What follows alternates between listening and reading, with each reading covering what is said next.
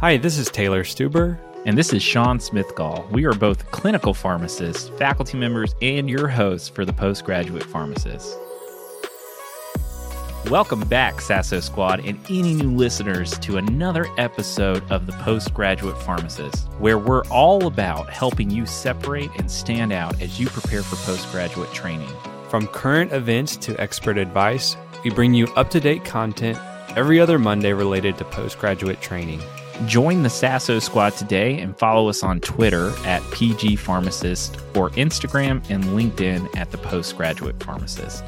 And check out our website at postgraduatepharmacist.com, where you can get all of our latest content. If you love the show and want to support what we're doing, check out ways to spread the word on our website or buy us a cup of coffee. We could always use the caffeine.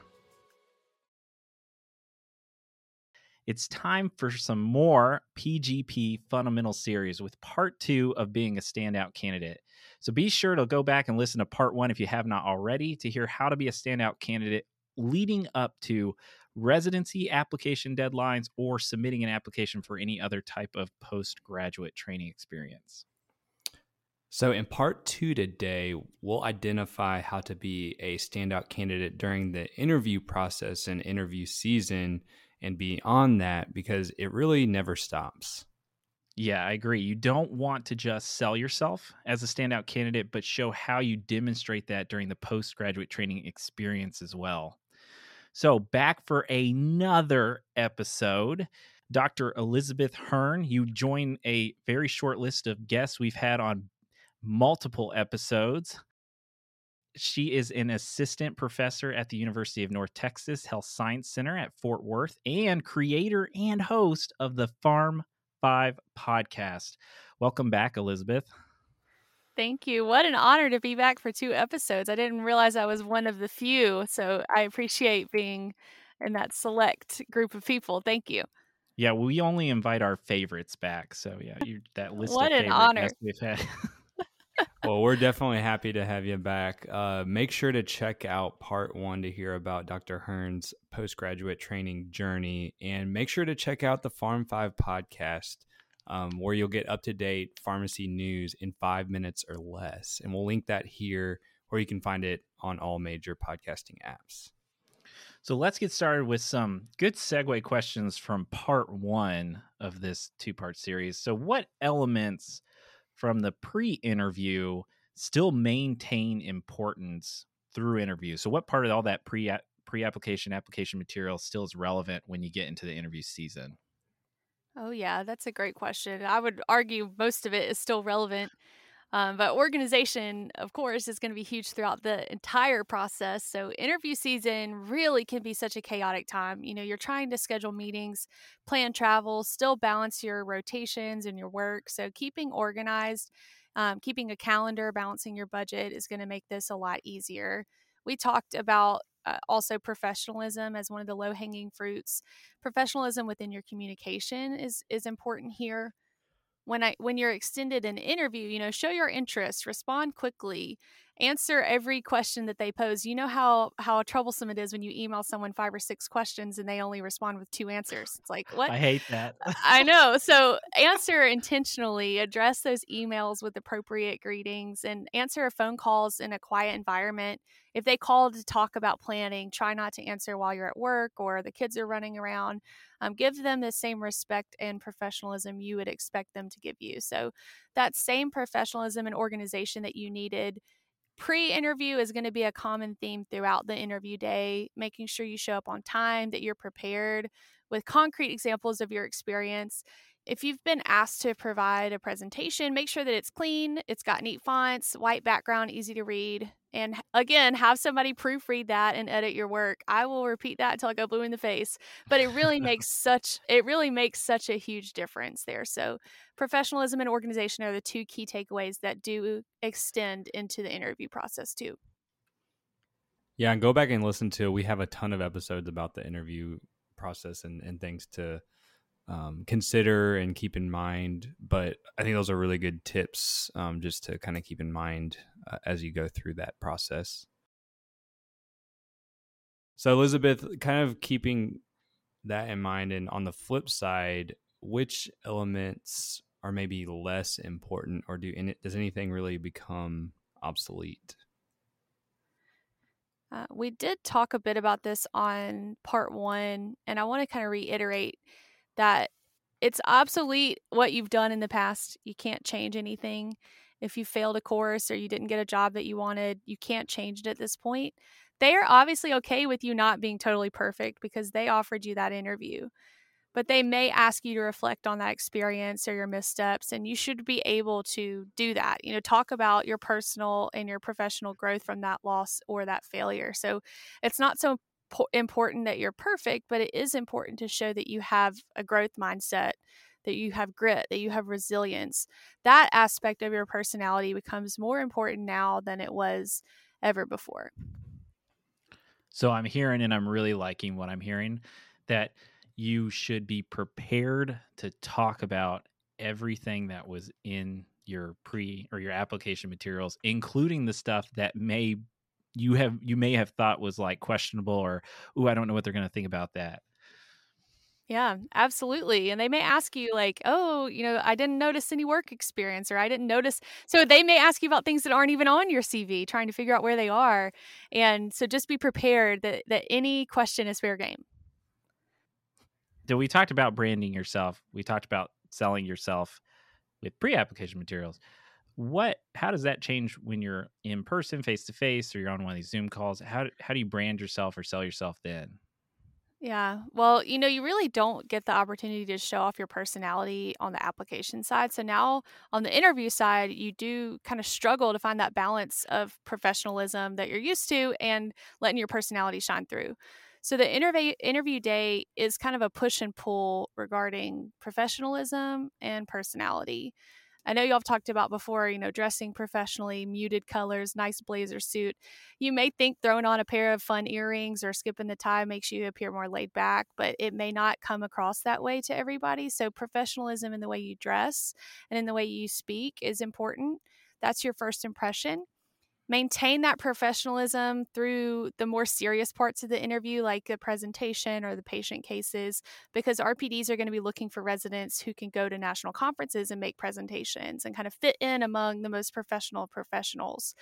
But you can contrast that high level of professionalism with when it would be appropriate to show off a silly side. So, say you're at lunch, you're at coffee hour. Professionalism here may make you appear a little bit boring. So, loosen up, talk about your family, your friends, what you're watching on Netflix. Many RPDs look for candidates who are kind of quote unquote a good fit for the program, and not to beat around the bush, but they're really just looking for someone who can have a good vibe, who can easily chat, get along with everybody. So take the time when you have the opportunity for water cooler conversation. And you will be asked a million times, that little question, tell me about yourself. It's awkward, but it's a great opportunity to talk about your personal interests too. So you can and you should say what pharmacy school you hail from and what area of pharmacy practice you're interested in, but also include personal moments here. If you have kids, share their names. If you like to run marathons, talk about that. Try to avoid saying things like, "Oh, I don't do much outside of school because I never have time," or "When I do, I just watch Netflix all the time." I mean, that's common. Everybody does that. Give them something with a little bit more pizzazz, and still try to keep it, within that 30 seconds or so. So, finding that balance of personality and professionalism is really important. And preparing as much as you can in advance is going to make you feel more professional during those professional moments, and then also letting loose when you have a minute to breathe in the middle of the interview. Show your personal side as well. I always love that movie, The Intern, with Vince Vaughn and Owen Wilson. Have you seen that, Oh, Elizabeth? yeah, I've seen that. I love the part, and I always tell it to my students, where they say about the airport layover tests, where they say, "Is this the person you want to be sitting next to for 5 hours at the airport at the bar when your flight's laid over?" Like, is that can you carry a conversation? Are they interesting to talk to outside of just the purely work stuff? Yeah, and I think that's what they're looking for. Programs want that, and especially if you're on an interview day with other candidates, they may be trying to test, would these two people be good co-residents? So get to know everybody there. It's your chance to show off your personality as much as it is your chance to know the personality of the people you may be working with one day. Yeah, because this may be a future career, and these might be the folks that you are hanging out with at work and outside of work. And so, yeah, great points. So when does trying to be a standout candidate stop, if ever? Well, of course, I have to tell you, it never stops. I'm through residency. I'm into my professional life, and I'm still trying to be a standout person. I think that's a kind of a common thread in the profession of pharmacy, that desire to do our best, to never stop pursuing excellence. Ways to continue that throughout your career is to kind of embody that balance of professionalism and personality that we just talked about. Try to avoid one or the other taking control all the time. You are both a pharmacy professional who does require continuing education. You have to possess leadership skills. You got to focus on patient safety. But at the end of the day, you're still an individual. You got friends, you have a family, hobbies, interests. So sometimes one side may outweigh the other. I've had to miss a rec league softball game one time to go to a conference, and I may have to miss out on writing a case report if I'm out on maternity leave. But it's okay if I have to balance those two unique parts of who I am.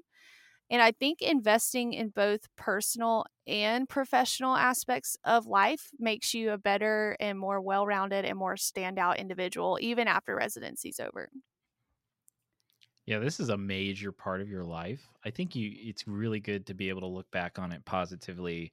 Be that person they're like, oh, they were great. Oh, it was fun having them. They really showed, they went above and beyond, versus you're in the RPD's office, or you're in your your direct report's office like every other week, and they're like, so we heard this from one of those bad talks. You don't want to be in that situation. You want to be the one that's still impressing them throughout, because that's essentially what they're investing in when they rank you, or they offer you the job. They want to you stood out, you impressed them, and they want to see that happen. Yeah, definitely. And you can impress people in different ways. You don't have to impress people with your clinical knowledge all the time.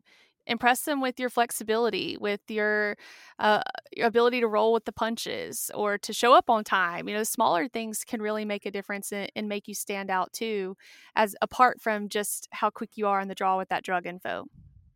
Yeah, impress them with your small talk. This one goes out to Dan Ventricelli, who was a fellow when I was a PGY too.